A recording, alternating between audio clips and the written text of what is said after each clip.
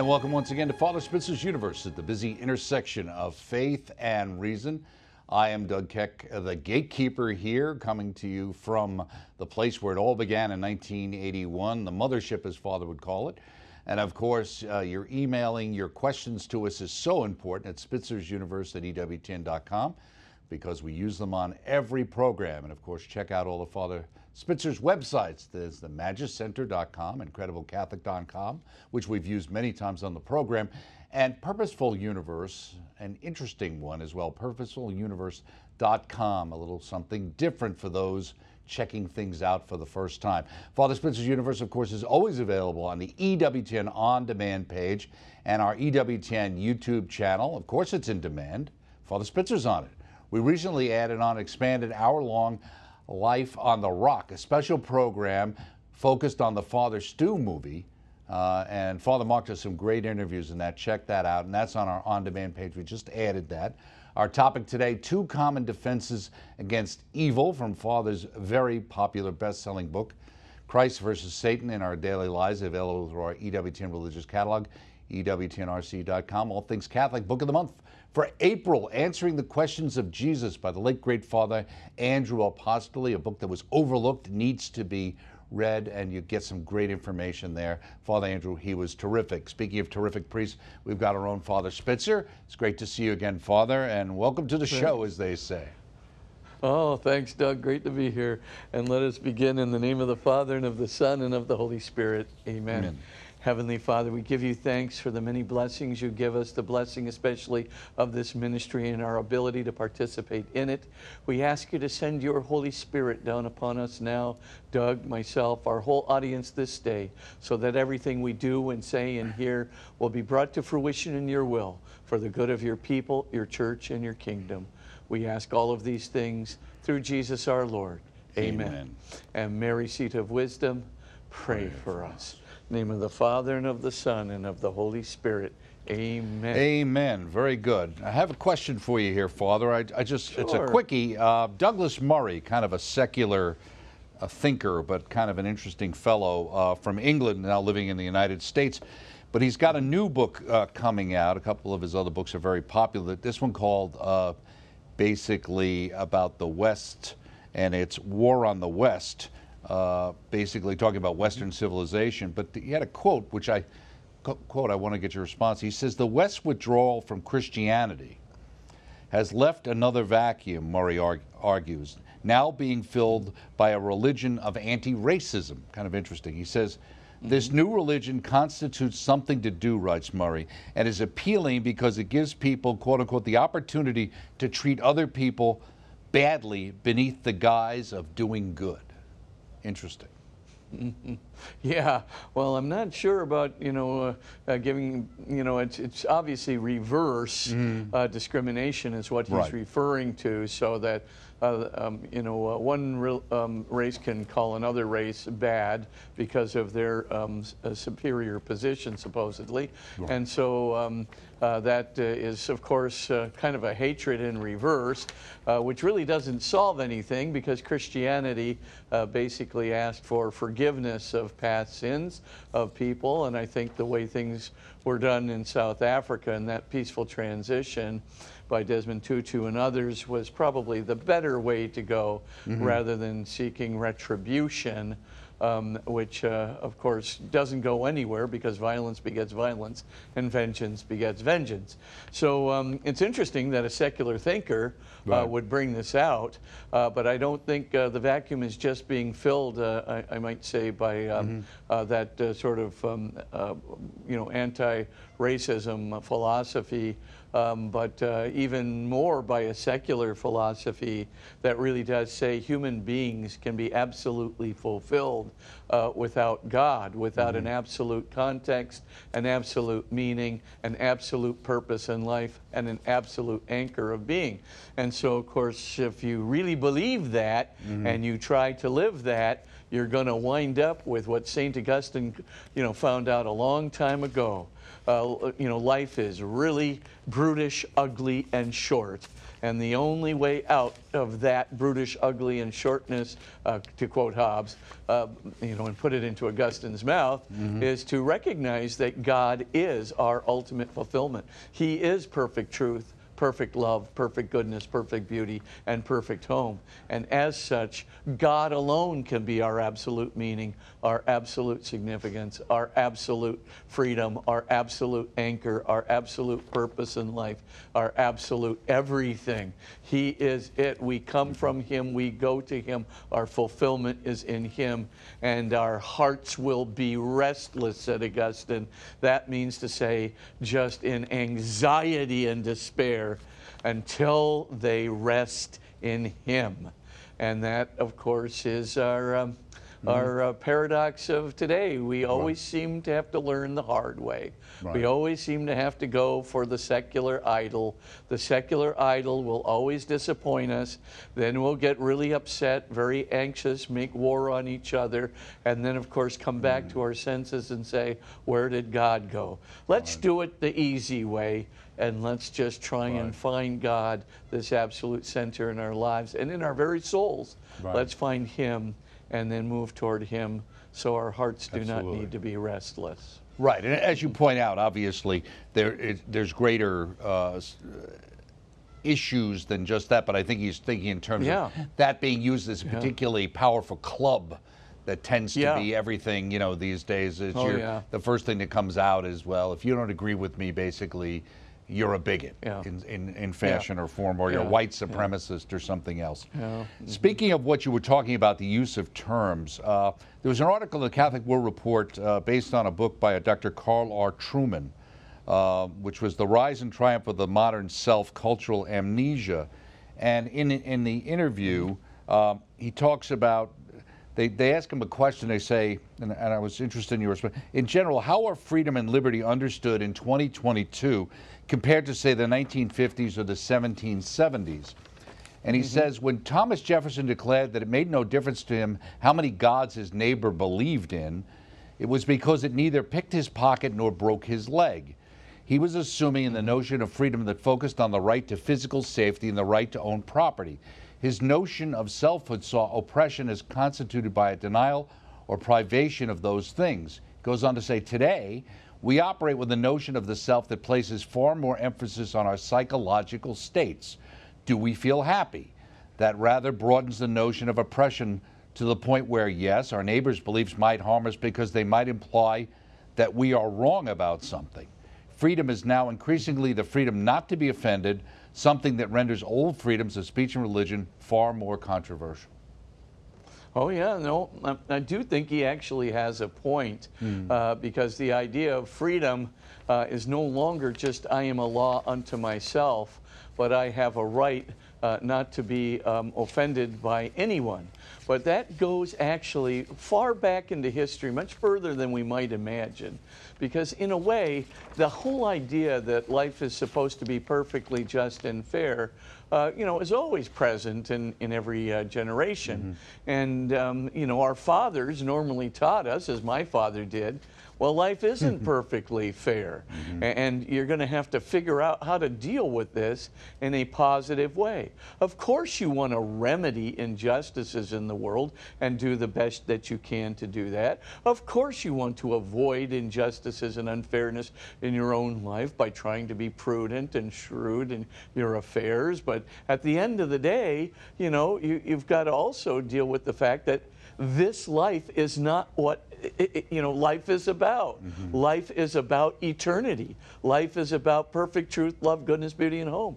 Life is about absolute meaning and absolute love. That's what life is about. And of course, if you are going to say that this life alone and all of the vagaries of this life and all of the finitude of this life is all there is, then you are going to be perpetually disappointed and perpetually offended offended and perpetually irritated by all of those imperfect beings out there that cannot sustain your desire for perfection in this world alone. Perfection will only come from God. It'll only come in heaven. Yes, we can make steady improvements in our own lives to try and be better towards others, more loving to others, but at the end of the day, perfection will not come. There will not be any freedom from offense. There will always be the possibility. And of course, the more and more we get thin-skinned in this culture, the more and more we're so offended by everything that happens, the more weak, as we might put it, we become psychologically and emotionally because of the expectation of perfection from imperfect beings that surround us. The more thin-skinned we get, the more aggression there's going to be, the more offense, the more violence begetting violence, the more vengeance begetting vengeance. All we're going to do with all of this, as it were, being offended by everybody, even people who unintentionally say something to us, the more we do it, the more we're actually going to build a culture of aggression around us. A culture of resentment always moves into a culture of retribution, and a culture of retribution moves into a culture of aggression. It's going to produce a whole lot of social agitation, and that's not good for any culture. Absolutely. Goes on to here, the interview asks him, he says, in the book you talk about Descartes, Rousseau, Hegel, and Nietzsche, kind of an interesting group there. And he said, he says, but you know, we all know different things they say and we hear their names, but don't really understand who they are. So people should watch Saints versus Scoundrels with Ben Weicker, because we exposed many of these guys on that program. But he says, all of these figures give self-conscious voice in their different ways to assumptions that make up the intuitive notion of the modern self. Examining their thought thus allows the reader to understand the nature and implications of a conception of selfhood that most of us simply take for granted today. What binds them together is a focus on human psychology in a manner that grants authority to our quote-unquote inner space. And it is that authoring of the inner space of our thought and feelings that really marks the modern self off from its predecessors. Yeah, that's actually a profound insight. I mean, in many ways, what he is saying was elucidated by a guy named Philip Rieff way back in the late 1960s, and he wrote a book called The Triumph of the Therapeutic. It never made it to the bestseller list because it was a very complex book, actually, and entailed a lot of very deep psychoanalytic analysis and a lot of deep philosophical analysis. But what Rieff was saying is essentially what this author is saying. He's basically saying, once you let the therapeutic assumption get off the ground, once you think in a way that there is an entitlement out there, that you should not be hurt by others, that the world should be, as it were, just, once you predicate everything on your emotional health rather than on the truth, your cognitional health, if I can put it that way, once you base, the goodness of life, success of life, the quality of life, once you begin to base it on the free flux of feelings and emotional states, rather than the art of cognitional rigor, trying to get to a truth, and listening, yes, of course, to the feelings that are within us, but also to that intuition, that pull, what C.S. Lewis might call that bright shadow that is in all reality and nature around us, that's pulling us ever and ever closer to God as we look around us and we sense, even in the chirp of birds or in the scene of mountains or ocean, as you might find in California, you begin to see something that pulls you beyond the ocean itself, something of joy that he calls it, something of mystery that pulls us into it. Once you kind of abandon these more profound things, this desire for perfect love, truth, and goodness, and beauty, and peace that we've been talking about, once you shy away from there and go into the flux of feeling to find the meaning of life, my gosh, your meaning of life is going to change every single solitary day. And it's not going to just change every day, it's also going to change every minute. And moreover, every time you go into a relationship with somebody, your mood is going to determine whether your relationship with them is right, instead of whether you're being truthful and good and loving to that person as Christ directed. Instead of looking to Christ as our anchor, you look for some sort of emotional, good feelings. And Reef, I got to tell you, that book was really prescient. It was a very, very interesting book, and so I'd say that he's coming at it now from this new 2022 angle that we've brought, the same triumph of the therapeutic right back, into a new cult of selfhood. And so I think he's right on the marker. I really do. Right. I always thought, having a special needs child, I always thought that they took what was being helpful to those who actually needed these kinds of therapies and then projected them on to the entire society. Oh yeah, because Freud, made a psychoanalytic, context out of abnormality. So in other words, he was looking basically at abnormal conditions, and then trying to abstract back from that to what normalcy should be. Really, you ought to do the reverse, more philosophical, theological approach. What is the ideal of man? What are we called to? Something that we might find in a secular context from Aristotle, or baptize the Aristotelian context by St. Thomas Aquinas, or Augustine baptizing Plato, who really did look at the transcendent ideal for human beings. These were the guys who really did discover these 5 transcendentals of perfect truth, love, goodness, beauty, and being. And so when you really think about it, they are the ones that kind of forged it. Then when Christ comes along and defines, Jesus Christ comes along and defines what love really is, what good and evil really is, because of course Plato had an insight into the good as a metaphysical entity, but boy, that sharpness of what good consists in, that really needed Jesus Christ. That sharpness of what true love really consists in the Beatitudes, we really needed Jesus Christ. Socrates couldn't do that, and Plato couldn't do that, and Aristotle couldn't do that. In fact, we can see real differentiation and aberrations, right, that were really present. And so in a way, I think, with Jesus sort of, correcting this and giving us an aim at what goodness and love really are, you put that into that metaphysical context discovered by Plato and Aristotle. That's where you begin with a human being and a human psychology. You don't begin with abnormality and abstract your way out of it to normalcy. And so I think that's been a problem ever since Rogerian psychology was sort of baptized. And by the way, in some religious orders as well, I might point out, in the Catholic Church, destroyed them. And not just the Rogerian, but it goes back to the Freudian roots of the entire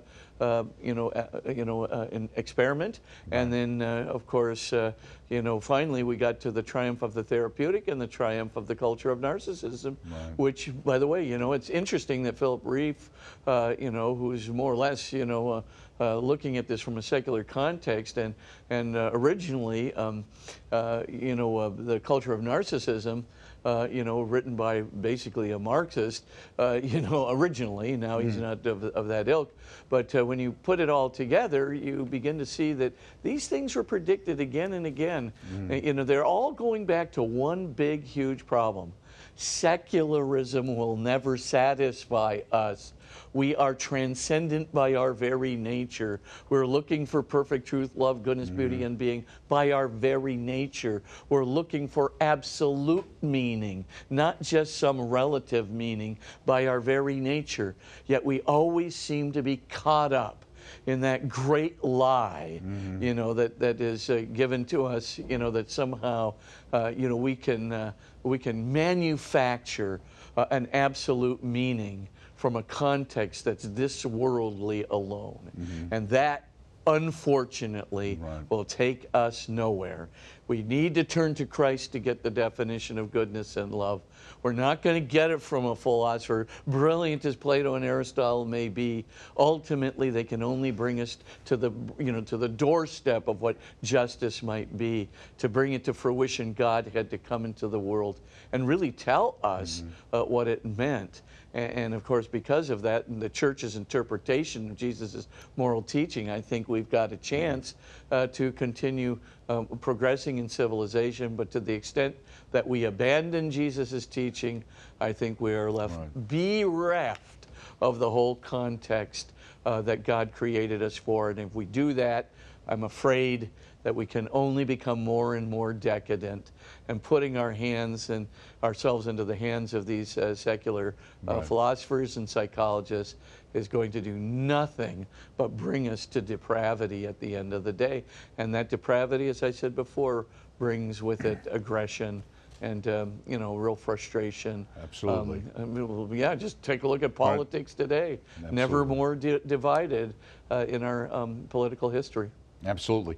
And speaking of experiments, I saw this and I thought, did Father Spitzer conduct a new experiment? It says, new scientific technique dates Shroud of Turin to around the time of Christ's death. And I saw an Italian scientist, Liberetto de Caro, I'm not sure I pronounced his name, using some new technique called the X-ray method of research, and claims that his studies coincide with traditional Christian dating back to around the time of Christ's death and resurrection, using something called the wide-angle X-ray scattering. Are you familiar with this?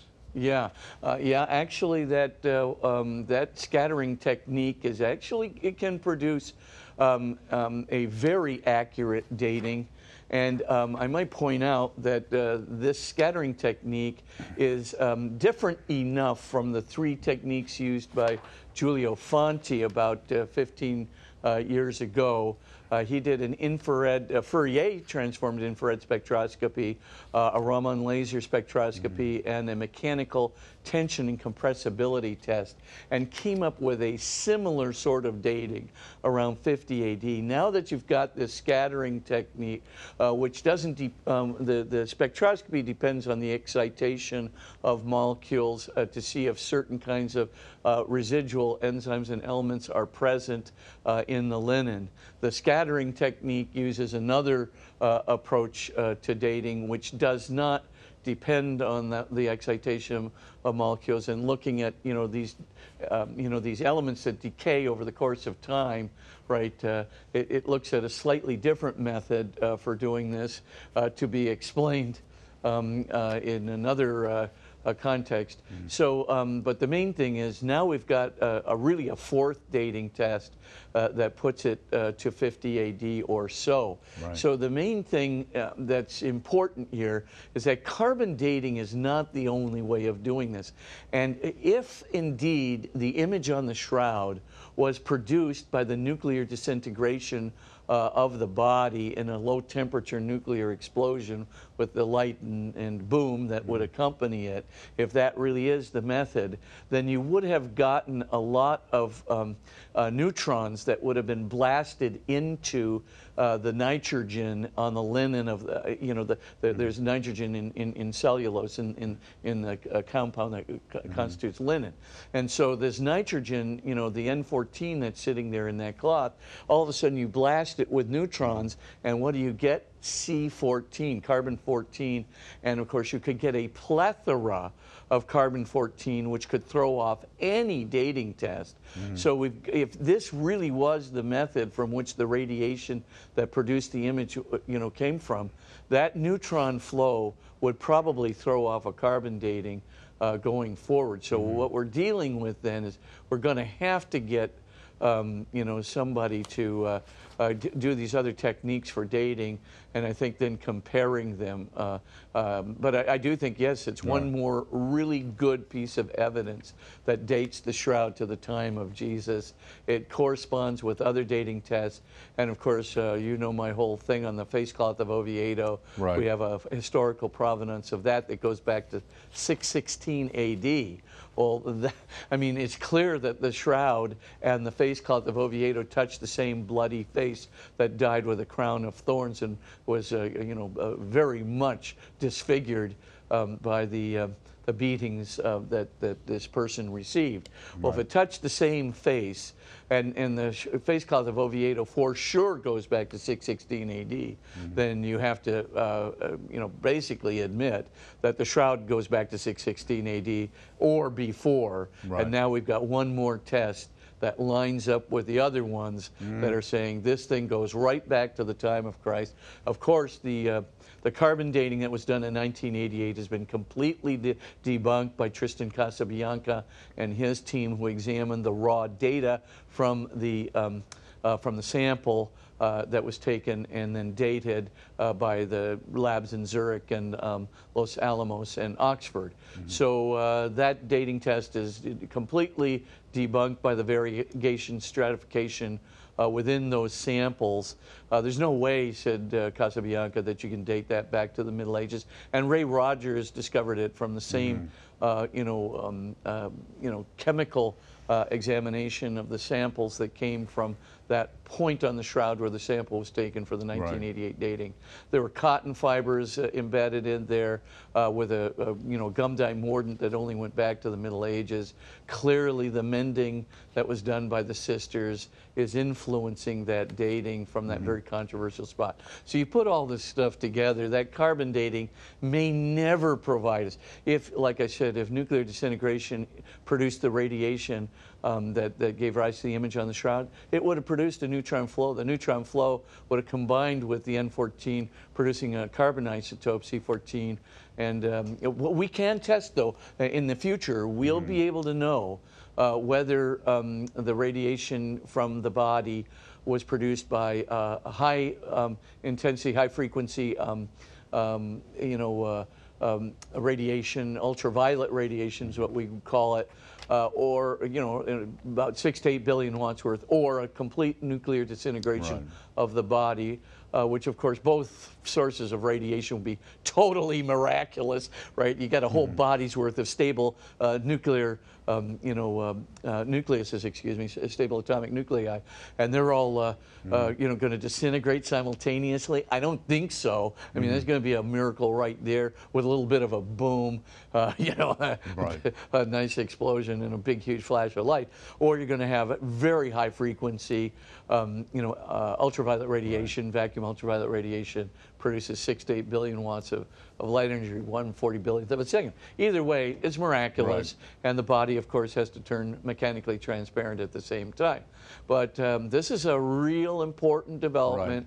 It's one more test that just shows 50 AD is the most likely time that the shroud. Well, it also seems very promising, because they make the note in here that this technique is non-destructive.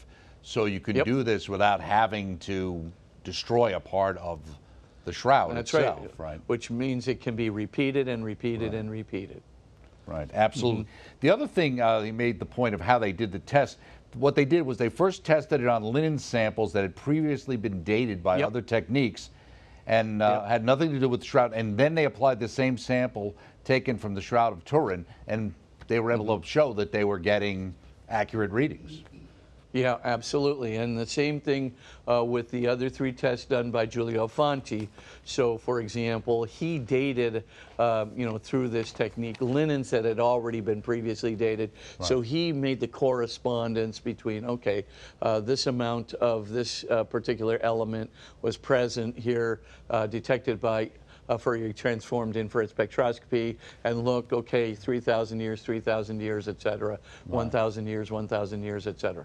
So all of these things really do have credibility, but with the X-ray scattering, the white scattering X-ray technique, you can definitely come up with the same very well-documented series of tests for dating. So I think, honestly, it's becoming more and more apparent, with or without a new carbon dating.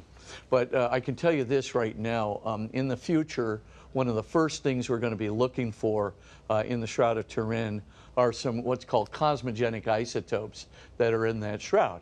So a cosmogenic isotope is one that's produced in a nuclear reaction. So if you start finding something like chlorine-35 or calcium-41, which are, these are like isotopes that are produced in nuclear reactions, you start finding that in abundance in a linen cloth, I'm telling you, it was the way that radiation was produced was the complete nuclear disintegration of that body in a low temperature nuclear explosion. And when that happens, of course, it won't destroy the cloth, but it'll sure produce a very interesting image on the cloth. And as they say, that makes all the difference. Okay, very good. On that point, we shall take our break here on Father Spitzer's Universe. When we come back, we'll have some of your questions, including one related directly to the shroud. So stay just there, Father Spitzer, and stay there as well. We'll be back right after this.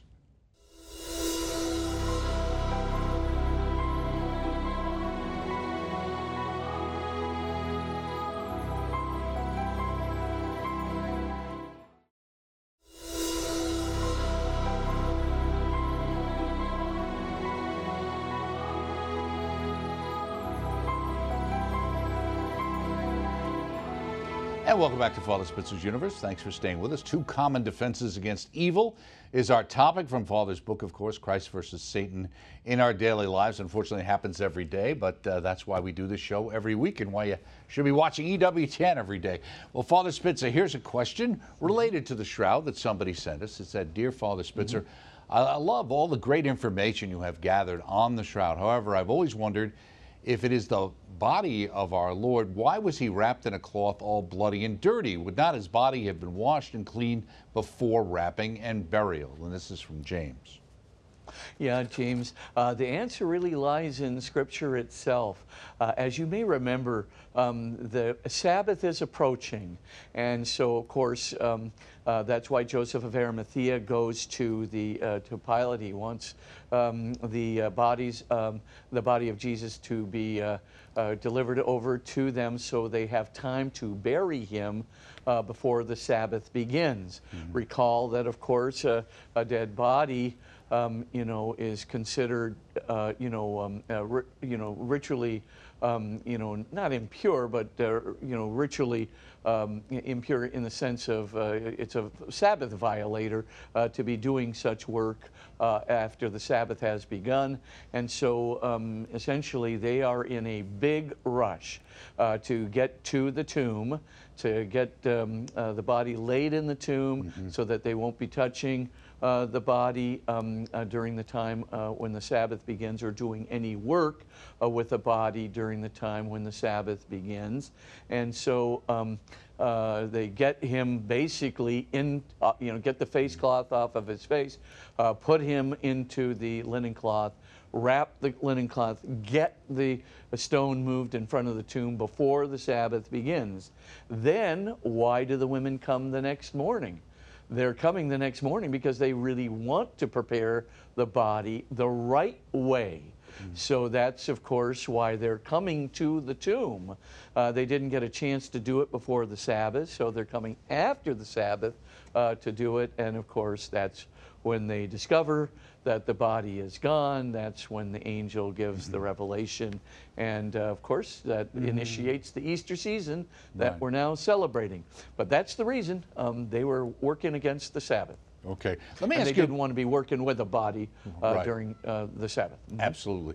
I had a question, and this struck me, recently with some of the scripture readings about Thomas and putting your hands in his side and into the nail marks. And I'm just thinking in terms of having seen the movie The Passion, where obviously there's so much, damage to Jesus' skin, obviously, throughout his body. You've got the crown of thorns being put in. But it seems to be the only part they talk about that's still there, at least in the scriptures, is the holes in his hands and, let's say, in his side. But you don't hear anything about what happened to all of the other, things that happened to him from the scourging. Yeah, I mean, what we're left with is, those two major significant, dimensions, the spear and the nails, where his body was actually penetrated. But yeah, there were lash wounds and things of that nature. I guess, basically I'd have to speculate on this myself, because exegetes really don't comment on it, but it's a good question. I mean, the idea would be either, that was just, maybe there is some sort of remnant there from those lashings, but remember, in all of the Eastern narratives, Jesus is transformed. Right. There seems to, so in Matthew's narrative, he doesn't say how the body's transformed, but it's clear that when Jesus appears, he's appearing like in glory. He looks like God, because when he appears, what does everybody do? Boom! They bow down and worship. And of course, you only do that when you're in the presence of God.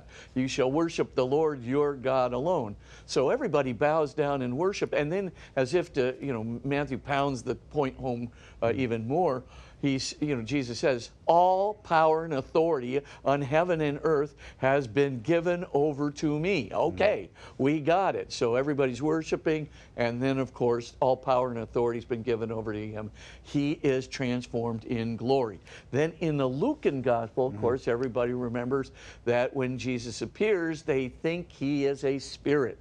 So they think, there's something, and he says, okay, now you can touch me. Look and see, it's not a spirit, it's me. But they think he's a spirit. So going back to Paul's thing, that Jesus appears as a pneumatikon soma, right? So a spiritual body. So his body again is transformed somehow spiritually. And then in John's gospel, of course, John's much more symbolic, in a way, the way he talks. But the first clue that we get that Jesus is not your regular material body is he passes right through the closed doors in the room where he meets the apostles.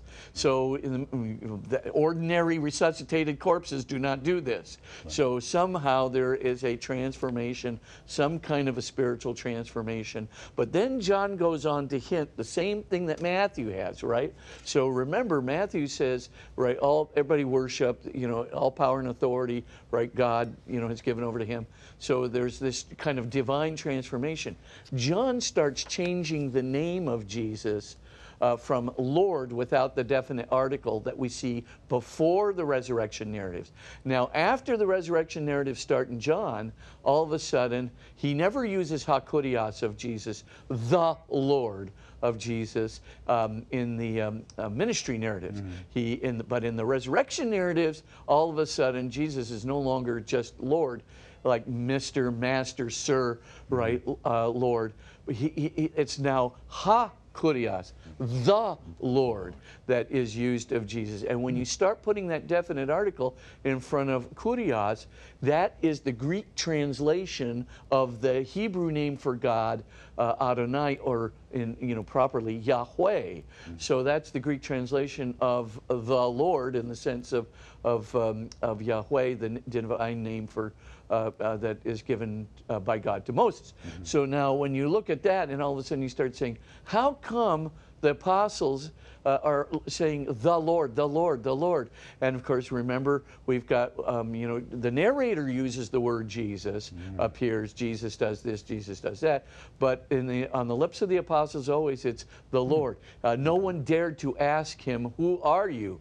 For they knew very well, Astin hakurios. It was the Lord who was appearing. And notice, of course, when Thomas, finally Jesus says, okay, look at me, Thomas, et cetera, et cetera. He doesn't just say, oh, Jesus, it's you. He says, the Lord, hakurios mu, hatheos mu, the Lord of me, the God of me. In other words, with the proper definite article in front of Lord and God. I mean, he's calling him divine God, the name of, the Lord. So, I mean, once you begin to see, in Greek you get the separation out, hakurios, hatheos. So you get the definite article that's put out there along with the mu, of me. So the idea, for John is, of course, he's not just transformed in spirit and light, he's transformed in glory, yet he maintains some dimension of his former embodiment. And the dimension of the former embodiment that he has amidst this glorification and spiritual presence, this divine presence, that contains at least the wound in the side, the wounds in the hands and the feet. So we've got, at least those principal wounds, but maybe other ones are there in that material continuity that he has with his former embodiment, and maybe that just doesn't mention it. The wounds in the hands and feet are inside are enough. Okay, just wondering. Let me get to a quick question here before we get to the book. Especially interesting with what's coming up with the Supreme Court and Roe versus Wade in the next couple of months. Dear Father Spitzer, this has been troubling me for a long time. I had a friend who was underage and had an illegal abortion before they changed the law. She was afraid her alcoholic father would hurt her if he found out she had gotten pregnant. What happens to the poor and uneducated if abortions become illegal again? People of means will continue to have abortions while the poor will be arrested and end up in jail. There has to be a better solution to this complex problem. What do you think, Jerry? Well, Jerry, the first principle that you have to enact in ethics is you don't want to make the solution to a much worse the solution to a problem something that is far worse than the problem itself. So the idea of trying to avoid, for example, the difficulty that you mentioned, that a poor person is having a child she can't afford, or the father is going to beat the child, the solution is not to kill the child. That's a far worse thing than, of course, dealing with the problem that you do have. Okay, so there's three really much better solutions to the kinds of problems that you're talking about. The first thing is to give a child up for adoption now. The list is so long, Jerry. It is so long that so many people are looking for a child that they will pay everything. She's not going to have an undue burden. First of all, that you give that child up for adoption, there will be people who will pay for everything. Number two, when this actually happens, there's going to be 1 million foundations that are going to be started by Catholics, non-Catholics, people who believe that you shouldn't be killing babies to solve problems.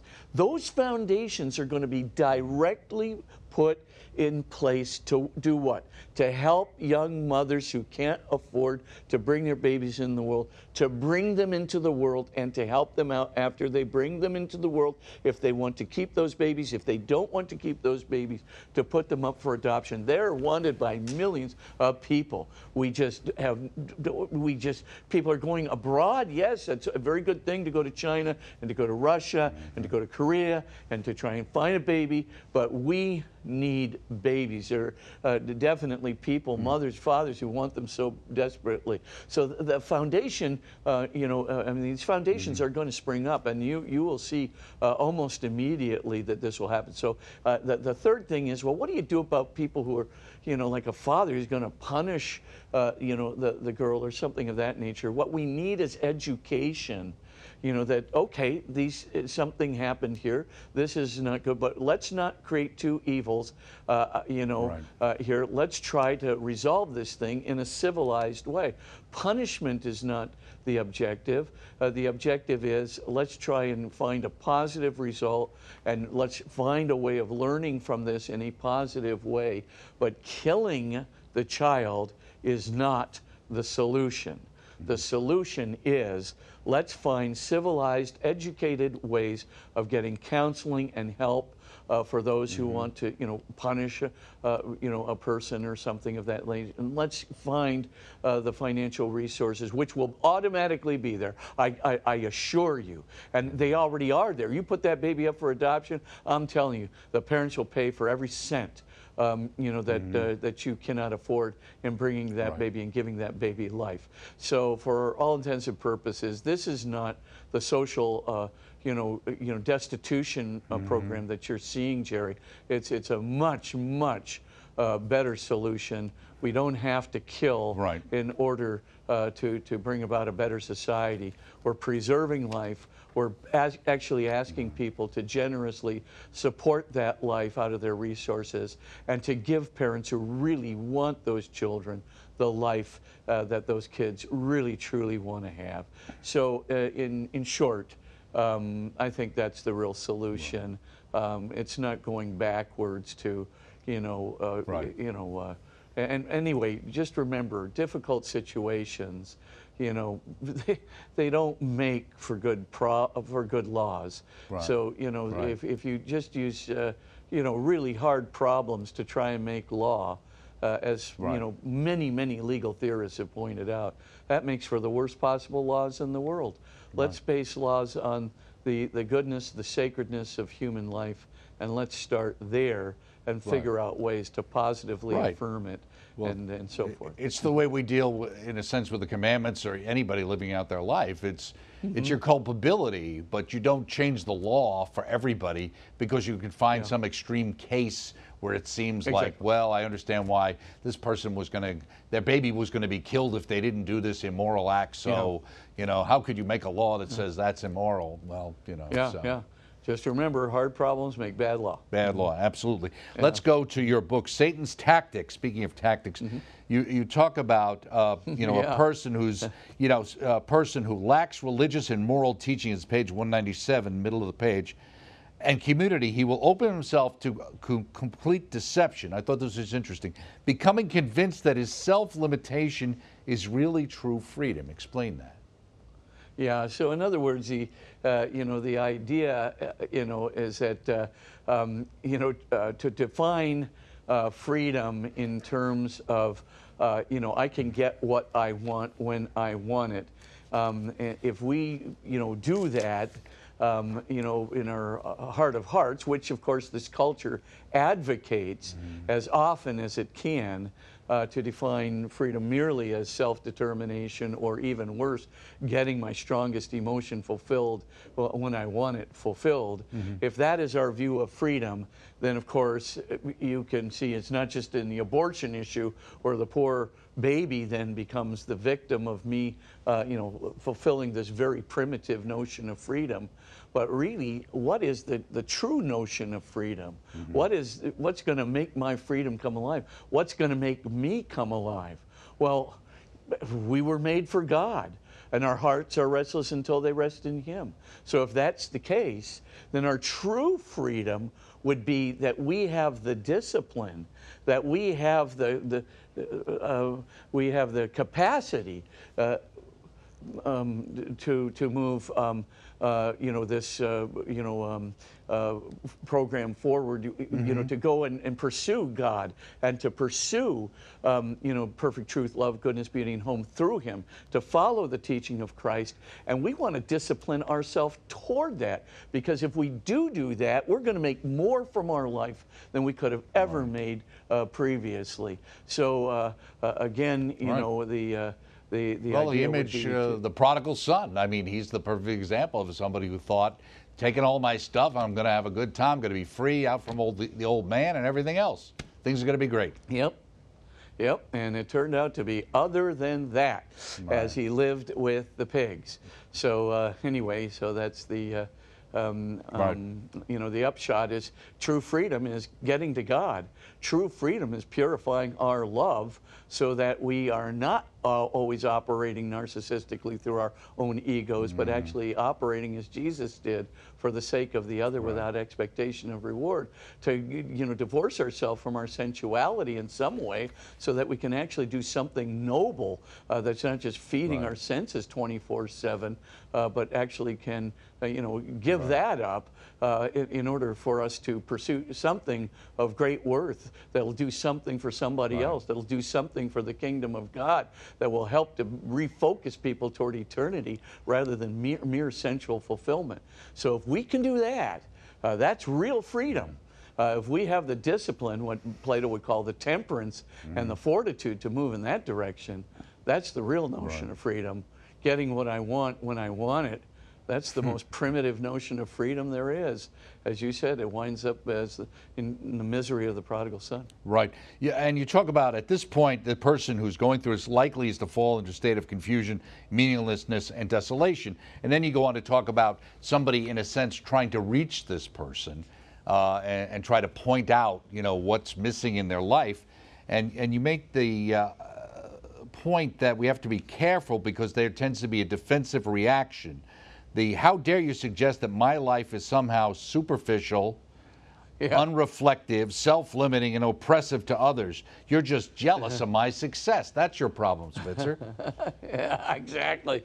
Well, that is the problem, and people think you're trying to take the moral high road on them rather than give them some advice that might be very fulfilling to them.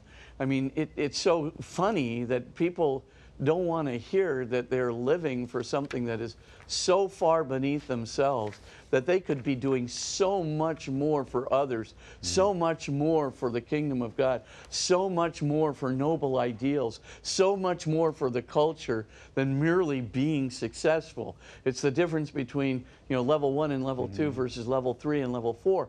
And that's why I pointed out in this very abstract way of the levels of happiness and so forth. And I just talk about the comparison game, the depression, the fear of failure, the fear of loss of esteem, et cetera, et cetera. I do it because that's the way to approach this. If you tell somebody, wow, you're living a really superficial life, all you've got going for you in your quiver there is all of your successes and a lot of sensual fulfillments. I mean, you got a lot of ego satisfaction. But what have you done for the world? What have you done for others? And amidst all these talents and gifts that you obviously have, what have you done to make any difference to anybody beyond yourself? Okay, you belong to the Mensa Society. Good for you.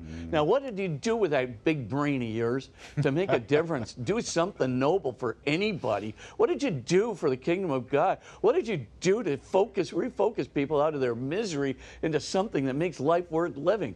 Not a thing? Well, if you put it that way, they'll go, you're trying to seize the moral high ground, and you think you're better than everybody else. Don't do it that way. Right. Speak in abstractions. Speak autobiographically. I have found this. I have found that. Hey, I heard this lecture, level 1, level 2, level 3, level 4. Stay in level 1 and 2. What are you going to get? Depression, anxiety, inferiority, superiority, fear of failure, fear of loss of esteem, ego rage, ego blame, self-pity, jealousy, and all the other stuff that makes life so miserable. Go to level 3 and level 4. Everything's going to be much better, and you're going to leave a legacy in this world, a legacy of goodness for your family, your friends, for the kingdom of God, for your community, your organizations that you've worked with, and even the church and culture and society if you have the good fortune to do all of that. But the point, of course, is you're leaving a legacy. You've made an absolute and ultimate positive difference with your life instead of just saying, I was smarter than you, more athletic than you, more beautiful than you. I was more successful than you. Look at me. I'm so good, but I did nothing with all the gifts I had. So, abstraction really helps. Autobiography really helps. But don't say you. Your life is superficial. That's where the insult comes in. And people shut down. Then they just shut down. Yeah, they shut down. Yeah, they shut down. They say, well, I start from there, I'm not going to listen anymore because that was too hurtful. You also talk about page 199. You're talking about Einstein and his theory and understanding certain things, and you go through the Michelson-Morley experiment, whatever that is. But anyway, we won't get into that. But you talk about the idea that imperfect understanding almost never equates to unreality. Please explain. Well, the problem with imperfect understanding is, in order to make a judgment about what to do, you're going to have understanding which precedes judgment. So if you have an imperfect understanding of something, you're likely to move to a goal that is not really real. You're likely to be making a judgment on the basis of a lot of factual errors. And if you do that, you're likely to be doing the wrong thing rather than the right thing. Even if it is your desire to do the right thing, you're being misinformed really does lead into a whole series of wrong judgments. So the idea behind understanding precedes judgment is try the best you can, not only to get the right understanding of things, but the whole purview. Try to get, there are far more errors of omission than commission, right? So the idea is we're trying to get a complete understanding, a complete explanation of things as best we can so that we don't leave out data, which data could be really, really important in our lives. I just, when I hear people say, well, I'm going to make a real important decision here, and you say, well, have you ever considered, something, about God, religion. I don't, that's, I exclude any kind of data like that from my decision. Oh, okay. Well, how about morality? Well, of course I want to be good. Well, do you think, maybe if there was a creator that he would have something to say about morality? Do you listen to your conscience? No, conscience says just, now that there's no God, I've discovered that conscience is merely a bunch of feelings there. So, I got it drilled into me when I was a kid. It's a Freudian superego, my parents and my teachers, they kind of drilled this into me, but now I'm liberated. I don't have to worry about conscience. So, of course, the minute you exclude all this stuff, God's not in the picture, your conscience not in the picture, any kind of objective morality is not in the picture. I mean, you've had absolutely. You're just, Right. Reminds me of an old boss of mine who used to say in New York, he said, let's not let the facts get in the way of what we want to do here. So anyway, so with that being said, if you give us your blessing on the way out the door, okay? Yeah, that's the advice not to follow. Bow your heads and pray for God's blessing.